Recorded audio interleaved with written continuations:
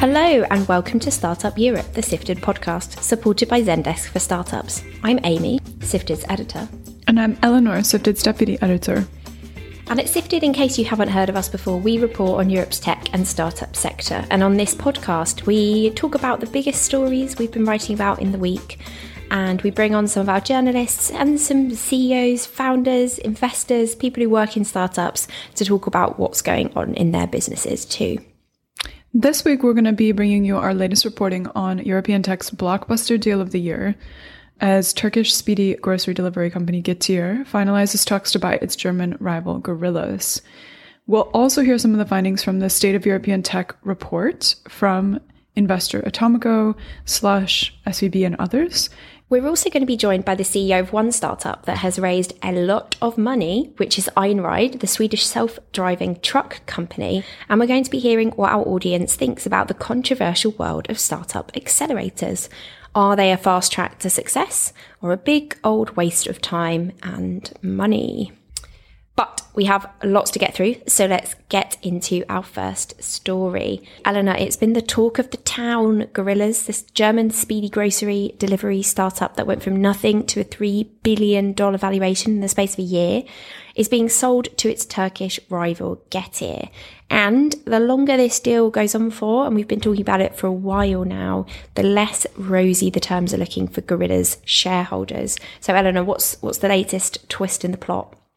Yeah, so we've known for a while, I guess weeks and maybe in a couple months now, that Getir and Gorillas have talked about an acquisition. It seems like they're getting, super, super close to actually putting ink on that document. So we learned more about the terms of that deal this week, which will basically be an all-stock deal. So those people that hold shares in Gorillas right now, they're basically going to get shares in Getir. But in addition to that, those Gorillas investors are also going to have to inject a further $100 million into the company to get the deal over the line. This is much worse terms than have been previously reported. Previous reports suggested that Gorillas shareholders would get both equity in Getir and then also get a little bit of cash, right? So they would actually have some payout and some liquidity based on this event. So this all-stock deal would mean that they don't receive any cash right now. And it also means that now the value of that investment is really going to depend on what happens to Getir going forward. Yeah, I think it's really interesting that we've gone from hearing that Getir would give Gorillas shareholders $100 million to now the Gorillas shareholders have to give Getir $100 million to get this deal over the line. It shows that if you sit on it for a while, the company that needs to be bought, changes its terms. And why on earth is Getir actually bothering to buy Gorillas? So basically, Getir wants to buy Gorillas because it wants to get a hold of its dark stores. Those are those little warehouses that both Gorillas and Getir and these speedy groceries have in residential areas and around cities in Europe where they ship the products out from, right? And those are super valuable in places like Paris and Amsterdam, where local governments actually want to prevent any more from opening. And they even want to shut down existing sites, right? So if Getir can get its hands on sites that have already been approved and are already open, those are sites that it can use for itself. For example, just to give an example of how hard it is now to get a hold of these dark stores, in the Netherlands, 3 cities, Amsterdam, Rotterdam, and Utrecht, have put a 1-year ban on opening new dark stores, and France is currently attempting to make them harder to establish in city centers. They're obviously in authorities' bad books because you've got what is essentially a mini warehouse in a small residential area. I have one very close to my house, about 30 seconds away from my house. And you do see the drivers going in and out. There's bikes parked outside. And for places where orders are, late at night, that means that there's noise late at night. But Getir has tried to get around these regulations in other ways too. In July, it attempted to open a dark store in Amsterdam that doubled up as an in-person supermarket, but that was actually shut down. So yeah. Hold on to your seats on that one.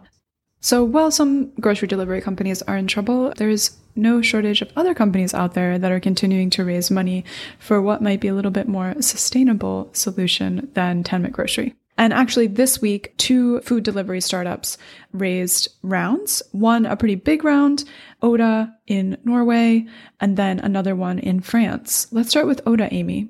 Yeah, so Oda is this Norwegian online grocery store, which has today announced a 150 million euro funding round at a post-money valuation of 350 million euros, which is, interestingly, less than half of what it was valued at in the frothy days of 2021. So Oda's been around for a while. It launched in Norway in 2013.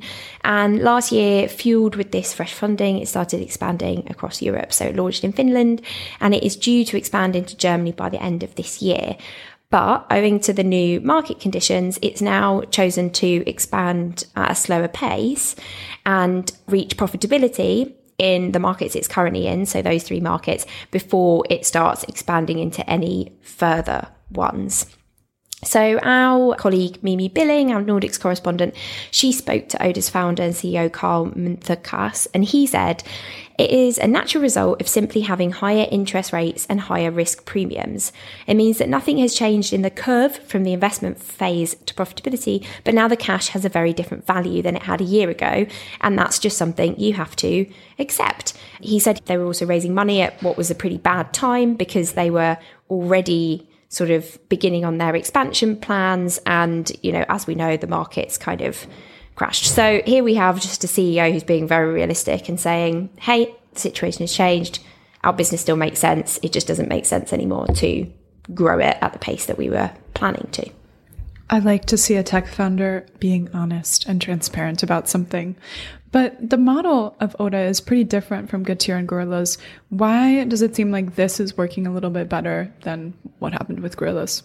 So I actually interviewed the Oda CEO back when they raised their last massive round of funding. And I do think it's a really super interesting business. So it's basically developed what it thinks are the world's most operationally efficient warehouses, which basically means it can process units of food super quickly. When I spoke to them in 2021, they were much faster than even Ocado, which is considered to be a leader in the world in this grocery technology, which it now sells to grocery businesses that we've heard of.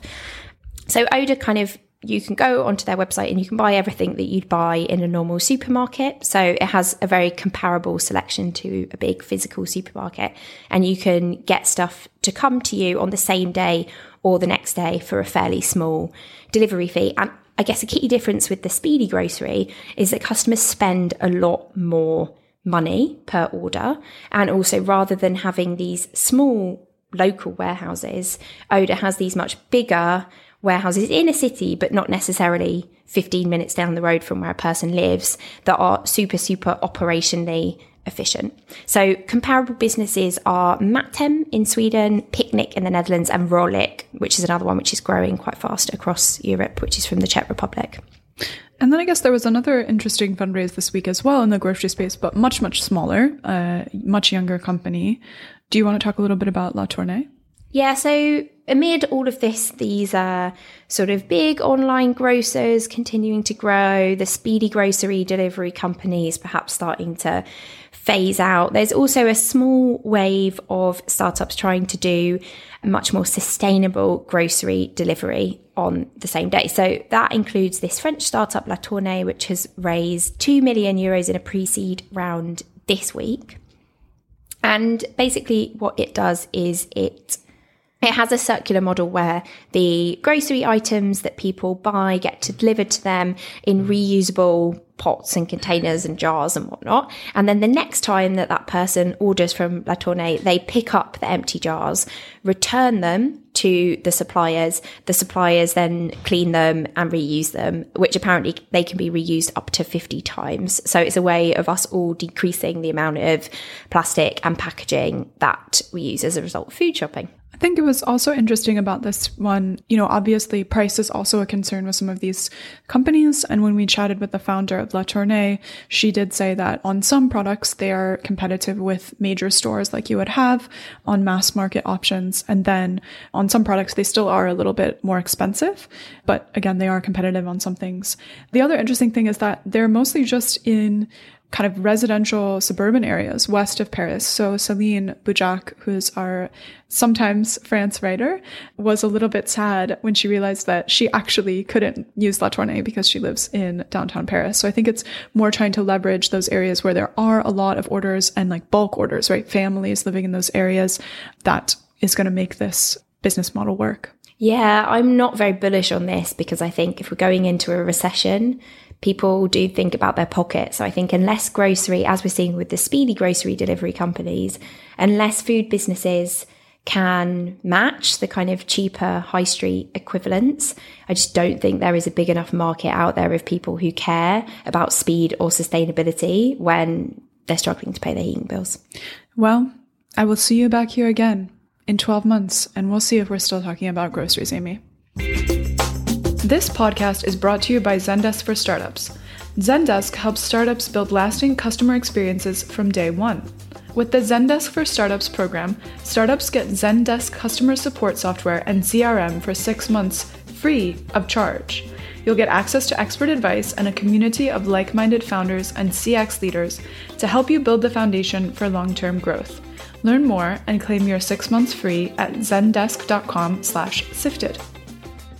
Okay, so now let's zoom out a little and away from food delivery, much as VCs and I love that sector. This week we had the latest version of Atomico, the big European VC firm's State of European Tech report, which has become something of an annual fixture for all of us who work in the startup sector in Europe. But Eleanor, you know about this well because you used to work at Atomico and work on the Magnus Opus, didn't you? So what did it this year tell us about the amount of investment going on in Europe as we head into a recession?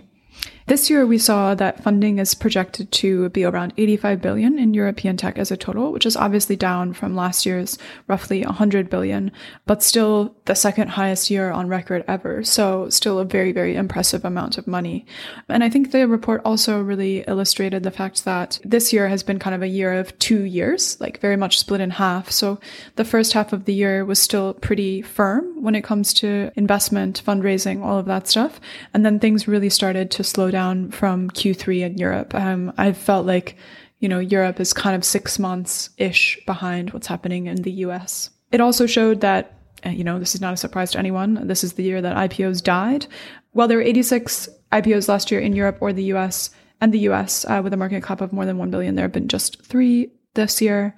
Although our reporter Mimi Billing recently wrote an interesting article about some brave startups that are still out there dipping their toes into the public markets. And then obviously it showed that, mega rounds, those huge, huge rounds are far less common.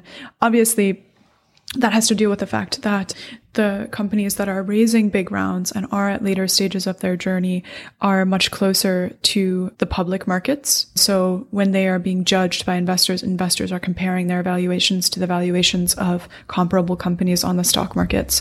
And so obviously, because those tech stocks have fallen on public markets, then that makes it more difficult for those later stage companies trying to raise big rounds. Yep. And then it also looked into what's going on in the fundraising process. So the top lines there are that fundraising is taking longer. So 74% of respondents said that.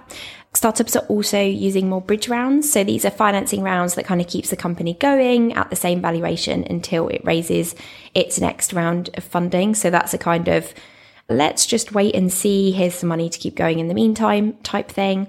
And then 82% of founders and C-suite startup operators said that raising cash has got harder this year. 5% said it got easier. I really want to know what businesses they run and why on earth they think that. But that is the kind of lowest confidence rating, I guess, since the data started being collected by Atomico in 2018. I would bet that they run defense startups. I thought it was also interesting to look at the kind of the regions as well in the reports. They did a little bit of a deep dive into Ukraine's tech sector, which remains strong despite the huge hit that the Ukrainian economy's, Ukrainian GDP has taken for the war. The country even minted one unicorn, blockchain website builder, Unstoppable Domains. I think the other kind of going back to what I said about the year of two halves, right? It's also a year of like two groups of ecosystems. There were a lot of huge ecosystems like the UK and like Germany that grew incredibly fast last year and are really seeing a slowdown. Whereas there are a lot of smaller ecosystems which are still on that journey to maturation that actually are seeing a big increase in funding. And I think that's just due to the fact that they were coming off a low base. And so they're not necessarily going to really have a pullback. I think it's also worth remembering with all of this that just a few mega rounds can really distort a countries' numbers and make it seem like things are really, really on the up when perhaps it was just that one company raised a chunky round. And I guess the other thing that we have to mention is that the report shows a very unfortunate reality that European tech still sucks at diversity. It's still awful, or actually even worse. 87% of all VC funding in Europe is still raised by men-only founding teams, and the proportion of funding raised by women-only teams has dropped from 3% in 2018 to just 1%. And just 1% of VC capital in Europe was raised by funds with women-only GPs. Those are general partners, compared to 84% raised by funds with all-male general partner teams. And on top of that, none of Europe's unicorns have an all-female founding team. The biggest raised by a startup with an all-woman founding team was Proximy's 80 million Series C, which we also covered in Sifted. And it's just like awful across the board. Ethnic minority founders also suffered. Just 1.4% of European unicorns are set up by a founding team entirely made of minority ethnic entrepreneurs. And those founders have raised just 0.7% of total unicorn funding. Discrimination is rife. The report includes a survey of startup operators, and 40% of people who identify as Black, African, and Caribbean said they'd experienced discrimination in tech, and 37% of women said the same. So it's just absolutely dismal. And it's my personal hypothesis that it's going to just get worse as the economy gets worse. Yeah, it's just so damning, this section of the report. Every single year is getting worse despite all of the efforts. Not that I think, there's so many of them, but more attention is being paid to this. And yet that number is still dropping. I don't know what the answer is. I just like to reiterate that this is awful. Worth shedding many tears. So now we are joined by our first guest of the day. That's Robert Falk, the CEO of Enride. Enride was founded in 2016 and it makes electric and driverless trucks. The idea is to make the very polluting industry of freight a bit greener through electrification, as well as fill a big shortage in heavy goods vehicle drivers, as people increasingly don't want to work in that profession. And today, Enride has announced a massive investment round of 500 million euros, which is split partly between debt and equity. So, Robert, thank you so much for coming on the show. Where in the world are people allowed to drive autonomous trucks at the moment? We are taking a different path to a lot of other players. We don't want to have a general permit everywhere. We always go for a permit from a stretch of road where we see a customer or where we have a business case. We started in 2019 where we got approval. We were first in the world to actually get approval to go on public road without a driver in the vehicle. And we were also very fortunate to be the first to get that permit in the US as well. I think we beat the rest of the industry to that. So right now we have permits in both Sweden and the US. It doesn't mean that we can drive everywhere in either Sweden or US, but it's a big first step. And that's how great transitions are made. Not in a giant leap, but a small step forward. And what's your big goal? Is it to kind of become one of the biggest freight companies in the world? Will you be selling your technology to some of those classic truck makers? Would you potentially be selling them the electric trucks? How does that look? We are actually the other way around. We are buying them. What we are selling is a service to clients that want to go sustainable. The Lidl and the Oatleys and the Maersk of the world, when they are looking to go sustainable, they come to us, and we, through our technology platform, we enable that. And in part of that, we are sourcing charging infrastructure, we're sourcing trailers, we're sourcing electric trucks based on our specification and our integrated technology. So for us, that's enabling this transition. And Robert, obviously, lots of people might have heard of the Tesla truck. Is it good to be going up against Tesla, or not so fun? I'm just very glad that they are driving the truck manufacturers forward. Tesla has been pioneering electric manufacturing, and I think that we're going to source thousands of trucks for deployment here over the next few years, and we need more companies like Tesla to start manufacturing electric vehicles for deployment. So for us, it's extremely positive, and it's, of course, Tesla is challenging the entire manufacturers. So I think that from my perspective, it's great that they're pushing the prices down and driving at the electrification of the entire industry. And what are the biggest challenges in the way? Why can't everything go green in 2023? We need more factories. We need more chargers. We need more trucks. We need to make the entire system rely on today. We need to change that. That will be a lot of hard work. People that get involved in building the technologies that we are required to make all of this transport we need in a sustainable way. Is it more expensive? If I'm Oatly and I work with you, is that more expensive than the sort of old-fashioned diesel truck with a driver? It doesn't have to be. And I mean, that's the core. If you want to make and create something better, it needs to be cost competitive. That's, of course, why there is no sustainability without sustainable business. So that's what we, of course, need to go for. I look forward to seeing one of your trucks on the road in London sometime in the future. Yeah, thank you. And I mean, as a fun fact, we actually got the permit from the Guild of Wagons in London to actually bring it inside of London. So, of course, we have to do that and attend the Wagons parade in London. And would be a great way to introduce it to the UK market as well. Amazing. I look forward to the wagon parade. Now, finally, we're joined by our reporter Kai Nicol-Schwartz about his latest piece of community journalism, where he's been asking the lovely Sifted readers what people think of accelerators. Accelerators are a bit of a Marmite thing in the startup world. So they're organizations that promise to help either very young companies or sometimes just individuals to start their company, to grow it and to find funding. But they often also take some equity from the business, which dilutes the founder's ownership. And there's a bit of a debate about whether these are worth it or not. So Kai, from the people who got back to us in our survey, what are the reasons why those founders are joining accelerators in the first place? Yeah, well, we heard from 137 founders in the survey, and 2/3 of them joined so they could make it easier to raise money. And that was by far and away the most common response. But nearly half also joined to grow their network.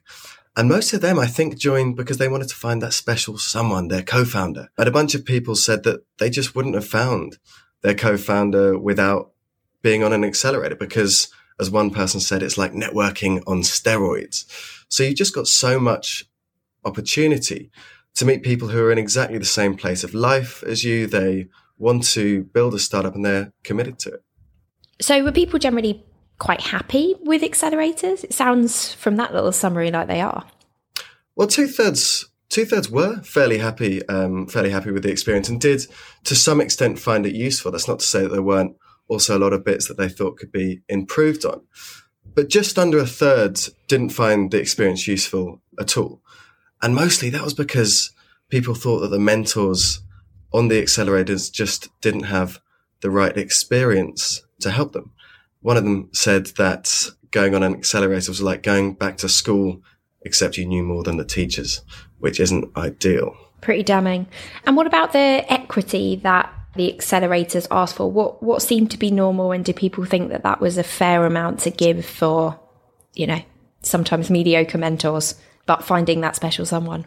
Well, just over half of startups handed equity over to the accelerator.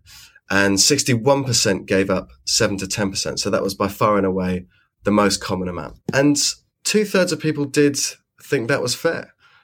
And the main reason for this was because, well, as one person said, it feels like a lot at the time, but because, accelerators are backing companies at such an early stage and because of the value they give in validating your product or helping you find your co-founder, that's actually worthwhile.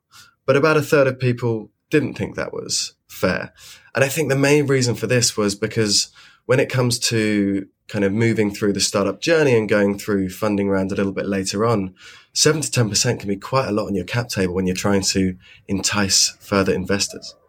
And did the people we speak to have any advice for other founders who might be looking to go on an accelerator? You know, what should they look out for when they're choosing one? Because there are hundreds across Europe now. Yeah, you've got to be really, really, I think, picky. And people were saying, you know, you've just got to do your due diligence. Someone said that you've got to spend as much time picking the right accelerators as you would picking a startup employee.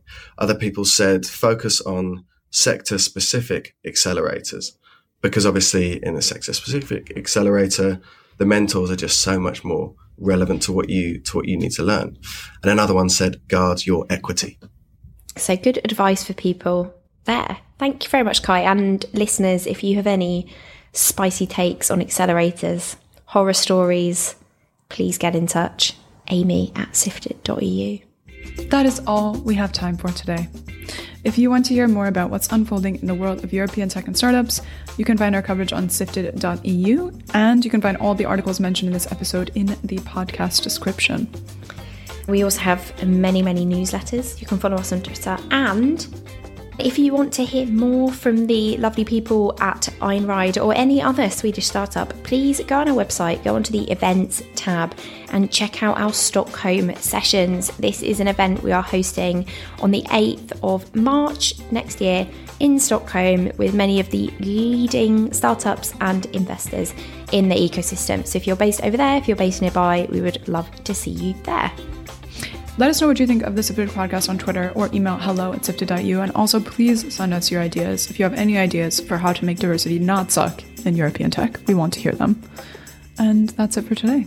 Bye-bye.